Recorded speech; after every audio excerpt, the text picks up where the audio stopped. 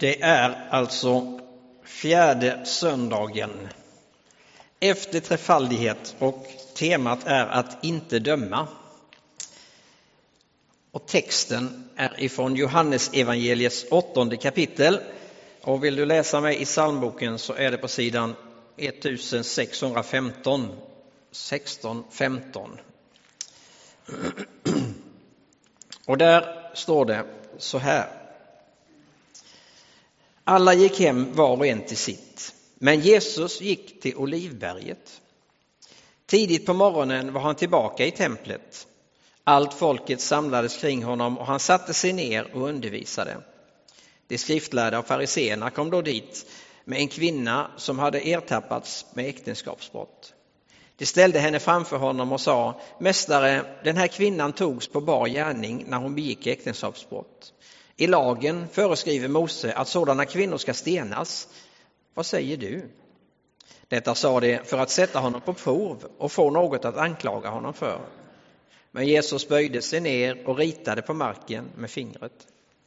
När de envisades med sin fråga såg han upp och sa: Den av er som är fri från synd ska kasta första stenen på henne. Och han böjde sig ner igen och ritade på marken. När de hörde hans svar gick de därifrån en efter en. De äldste först, och han blev ensam kvar med kvinnan framför sig. Jesus såg upp och sa till henne: Kvinna, vad tog du vägen? Var det ingen som dömde dig? Och hon svarade: Nej, Herre. Jesus sa: Inte heller jag dömer dig. Gå nu och synda inte mer.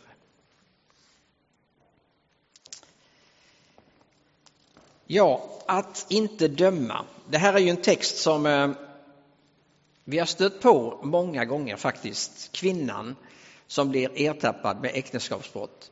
Och ni som läste med i psalmböckerna, ni märkte det inte, men har du en egen bibel med dig så märker du att det här stycket står inom parentes faktiskt. Och det gör det för att i de äldsta handskrifterna så finns inte det här stycket med i den grekiska texten, och det har diskuterats fram och tillbaka. Man är ganska överens om att det är ett autentiskt stycke, alltså att det är ett äkta stycke. Det är någonting som har hänt, en Jesus-händelse. Men det som är problemet är placeringen av den här texten och det här stycket egentligen. Vi lämnar det problemet och går inte djupare in på det idag, utan kan komma tillbaka till det vid ett annat tillfälle. Men idag ska vi ta oss an texten på ett annat sätt. Ironman var det förra söndagen. Det var väl kanske någon av er som upptäckte att det var Ironman. För det var ju så här att det var ganska tunnsått i kyrkan då. För det var nästan helt omöjligt att ta sig hit faktiskt.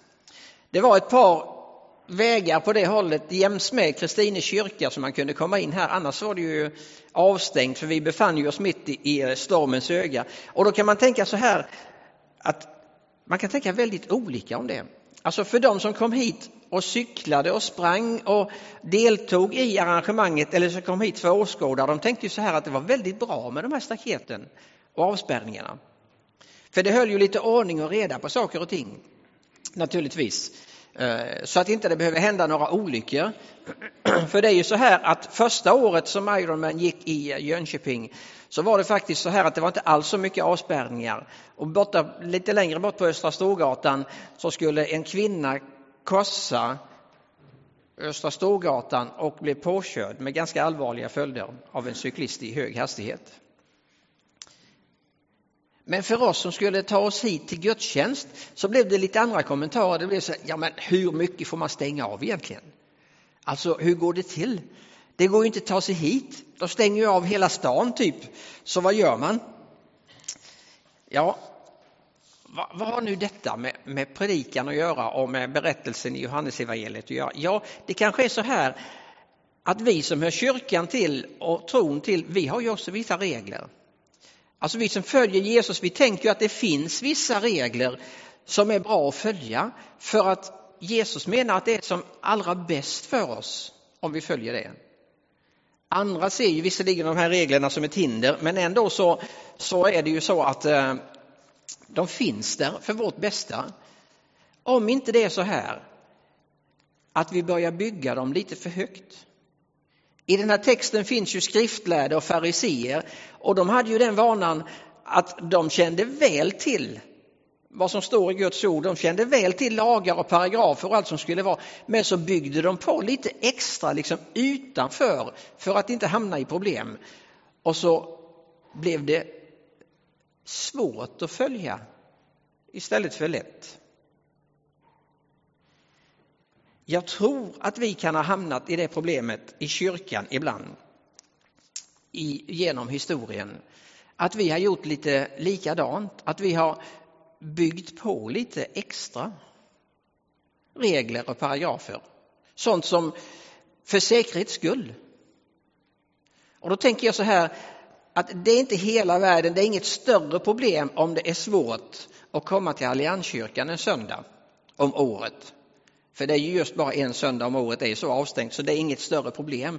Det är ett större problem om vi i Allianskyrkan gör det svårt att följa Jesus. Det är ett värre problem i så fall. Att inte döma, det innebär ju inte att vi aldrig ska ha en åsikt eller att vi aldrig ska bedöma eller att vi aldrig ska tänka någonting. För det är klart att så är det ju naturligtvis. Jesus till och med säger att om du ser en syster eller bror som gör fel, så gå och prata med honom eller henne. Hjälp inte dig, så ta med dig några kompisar och så pratar ni tillsammans. Och Paulus kan ju också vara hyfsat tuff ibland i sina bedömningar faktiskt i breven. Så det handlar nog inte om att inte man ska liksom ha en åsikt eller döma överhuvudtaget, utan det är nog så här att det är frågan i vilken anda och i vilket motiv som det händer. I Johannes 8 har det pågått någonting som behöver tas upp. Det har hänt någonting i kvinnans liv som på något sätt behöver försonas. Det är faktiskt en felaktig gärning, men det är ju inte det som är själva den springande punkten i den här texten egentligen. Det är inte kvinnan som är den springande punkten i texten, utan det är ju Jesus. Därför att det står ju en sån där nyckelmening mitt i det, att det här gör man för att man vill komma åt Jesus. Kvinnan blir bara ett medel egentligen. En bricka i spelet. För Jesus har ju ställt till ett spektakel. Det är ju så här att han håller på att försöka luckra upp systemet. Han håller på att ändra spelplanen. Det funkar ju inte. Han har botat på sabbaten exempelvis. Och så påstår han att men man kan göra gott på sabbaten. Och han säger att om någon av er har ett får eller en oxe som trillar i en brunn på sabbaten, drar han inte upp det då? Eller när de gick genom åken och lärjungarna tog lite ax och så åt de på sabbaten. Och då påstår Jesus att det är så här, men sabbaten är till för människan och inte människan för sabbaten. Alltså det är klart att vi behöver vilodagen. Det är klart att det är liksom något som är jättebra och som Jesus har koll på att det är bra att det är inrättat. En dag för vila. Men det utesluter ju inte att vi kan göra en god gärning på sabbaten.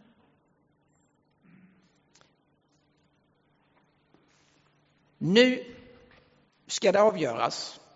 Är Jesus för eller emot? Är han bara en uppviglare eller hur det är? Nu ska vi i alla fall bli av med honom en gång för alltid. För nu har det gillrats en fälla som faktiskt inte går att ta sig ur. Det är så här att man kommer till honom med kvinnan och så påstår man att Mose lag föreskriver dödsstraff för kvinnan. Det är liksom inget tvivel om det, så är det helt enkelt. Och om Jesus fäller den domen, om han går på deras linje och fäller domen enligt Mose lag, då uppstår ett annat problem. Det är nämligen så här att eftersom Israel lever under den romerska ockupationsmakten så är det bara den romerska staten, alltså det romerska rättssystemet som får utdöma ett rättsstraff. Så om han svarar så att de skriftlärde och fariseerna blir nöjda, så hamnar han i problem hos romarna. Och släpper han kvinnan fri, ja, då hamnar han i problem hos de skriftlärde och fariseerna. Det finns ett helt kapitel i Matteusevangeliet som har liknande händelser där man försöker liksom fälla Jesus för det han gör. Så vad gör Jesus nu? Jo, han sätter sig ner och så skriver han i sanden. Han ritar i sanden, står det. Det är rätt märkligt detta, hur vi är så intresserade av det som inte går att få reda på. Eller hur? För det finns inte många bibelverser, men det här är en sån bibelvers som det har skrivit hur mycket som helst om. Alltså jag skulle kunna berätta hur många förslag som helst på vad som det står där, eller vad Jesus har ritat, eller vad det egentligen handlar om. Fast sanningen är ju att det är ingen som vet. Det står att han böjde sig ner och ritade i sanden. Det är allt vi vet egentligen. Kanske var det för att få dem till att tänka efter lite, ge dem lite betänketid. De som stod och lyssnade, de som var anklagare egentligen. Och så uppstår den där tystnaden, den där irriterande tystnaden. Och då står det att de envisades med sin fråga. Står det då. De envisades med sin fråga. Då lyfter Jesus sakta men säkert upp blicken. Och så säger han plötsligt något som vänder på hela spelplanen. Så säger han: den som är utan synd kan kasta första stenen, säger han. Whoops! Detta ingick väl ändå inte i planen. Det här var väl inte liksom det vi hade tänkt på egentligen. För nu tappade vi ju kommandot plötsligt. Nu var det ju så här att nu vänds strålkastarljuset mot anklagarna. Det finns ju ett sådär klassiskt uttryck, ni vet, som säger att om man pekar finger på någon så ska man tänka på att man har ett finger på det hållet, men man får 3 fingrar tillbaks mot sig själv. Alltså nu hade det plötsligt blivit så här att de skriftlärda och fariseerna som är skyldiga i ett svar.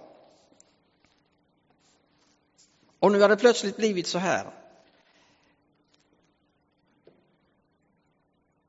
att stämningen är en annan. Och sten efter sten faller till marken och en efter en droppar de av. Och till slut står Jesus ensam kvar med kvinnan. Och så säger han: vad är de? Alla de andra? Ja, de har ju gått. Och så säger Jesus: inte heller jag dömer dig. Gå och synda inte mer.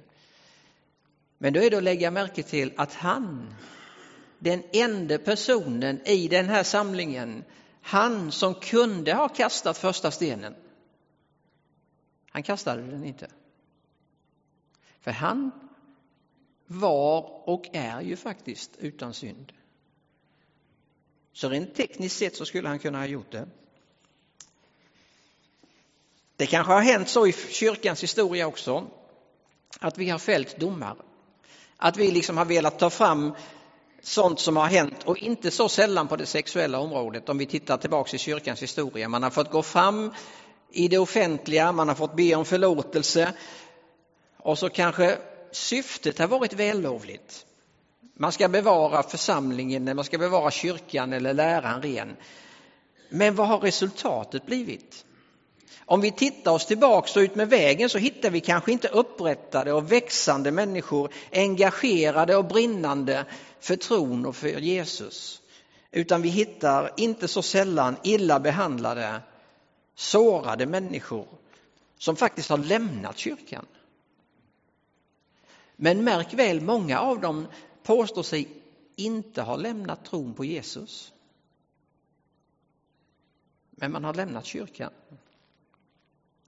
Det har väl med perspektivet att göra då, antar jag.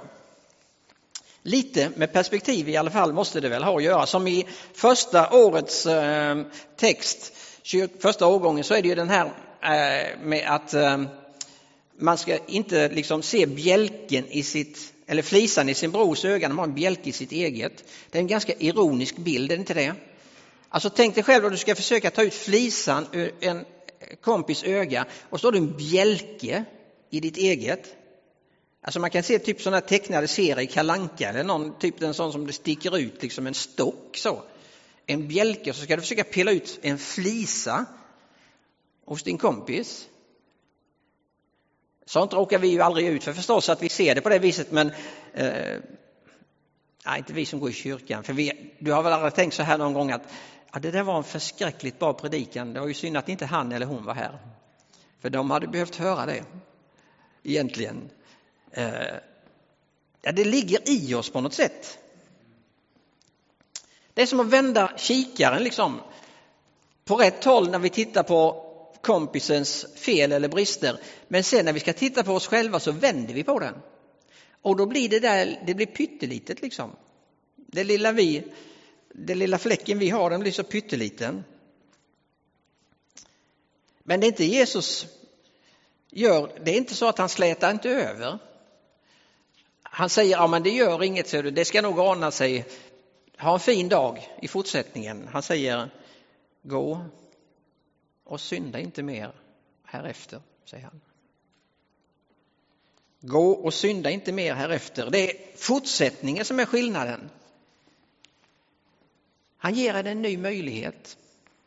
Han ger henne upprättelse. Hon får möta nåden. Mitt i domen finns det en nåd. Det är det märkliga.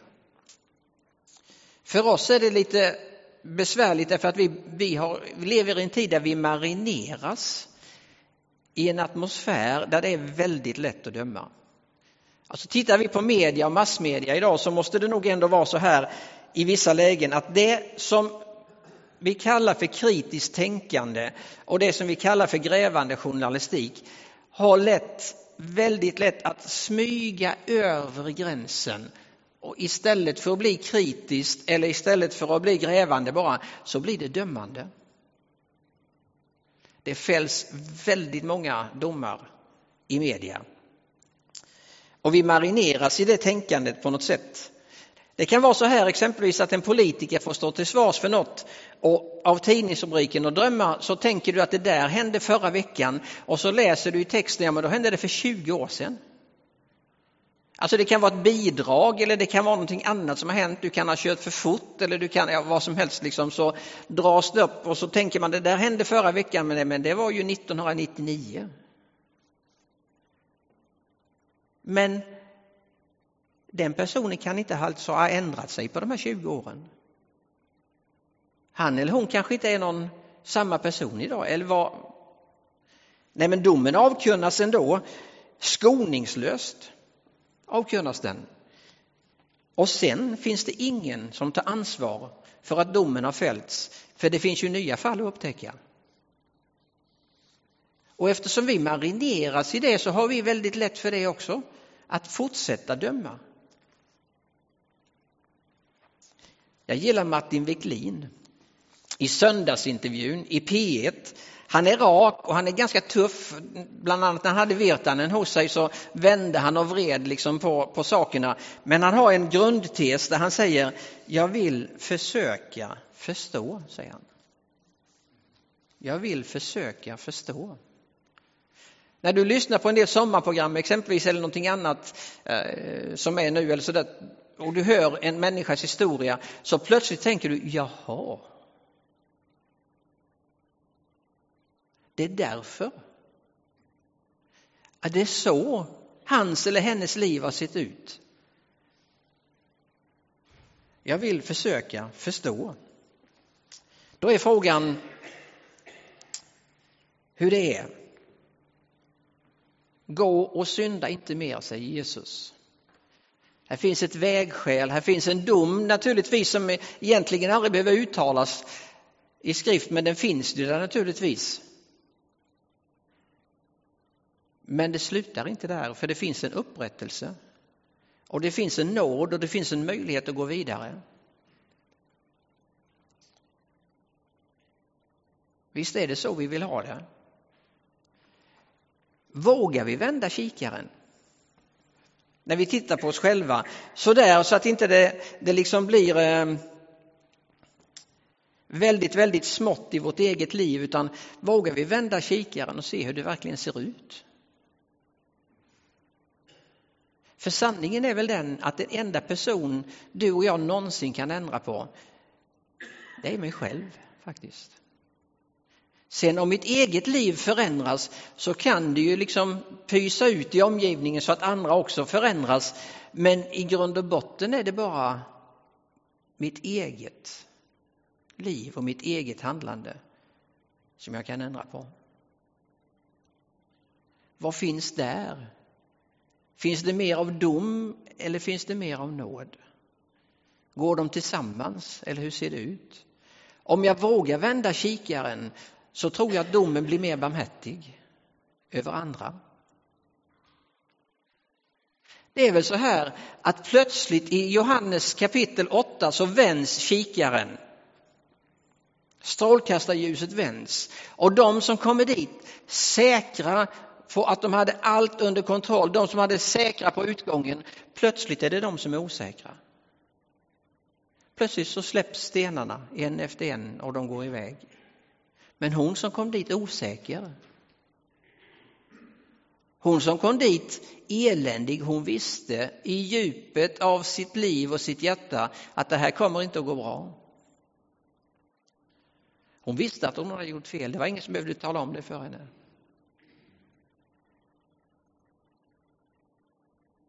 Men hon mötte ett nytt liv. Hennes liv fick en ny riktning. Hon är den som går därifrån med upplyft huvud. För hon har mött den personen som faktiskt kunde kastat första stenen. Han som var utan synd. Men han sa, inte heller jag dömer dig. Gå och synda inte mer. Det är ju i den atmosfären på något sätt vi vill leva, eller hur? Att människor som kommer in och lär känna oss och lär känna vår församling och gemenskap känner att här finns en möjlighet med mitt brustna liv att få börja om, att få en ny riktning. Inte så sällan har ju kyrkan betraktats som dömande.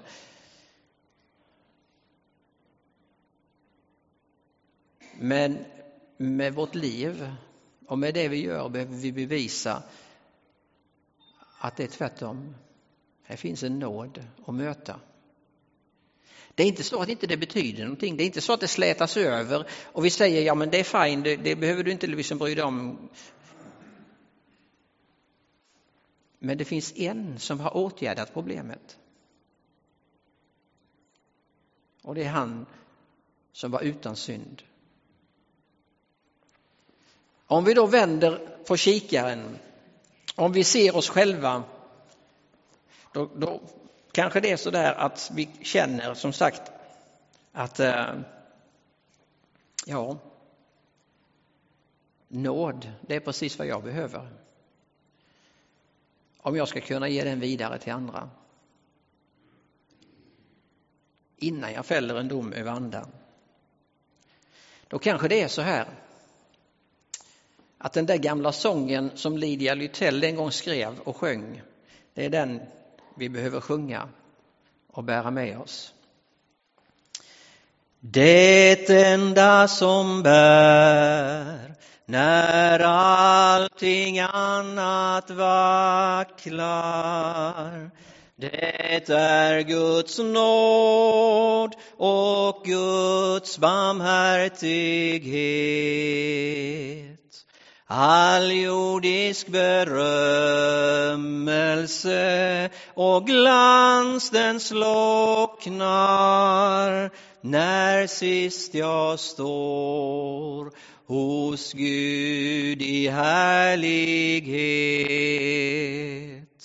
Det enda jag vet, det är att nåden räcker, att Kristi blod min synd, min skuld betäcker.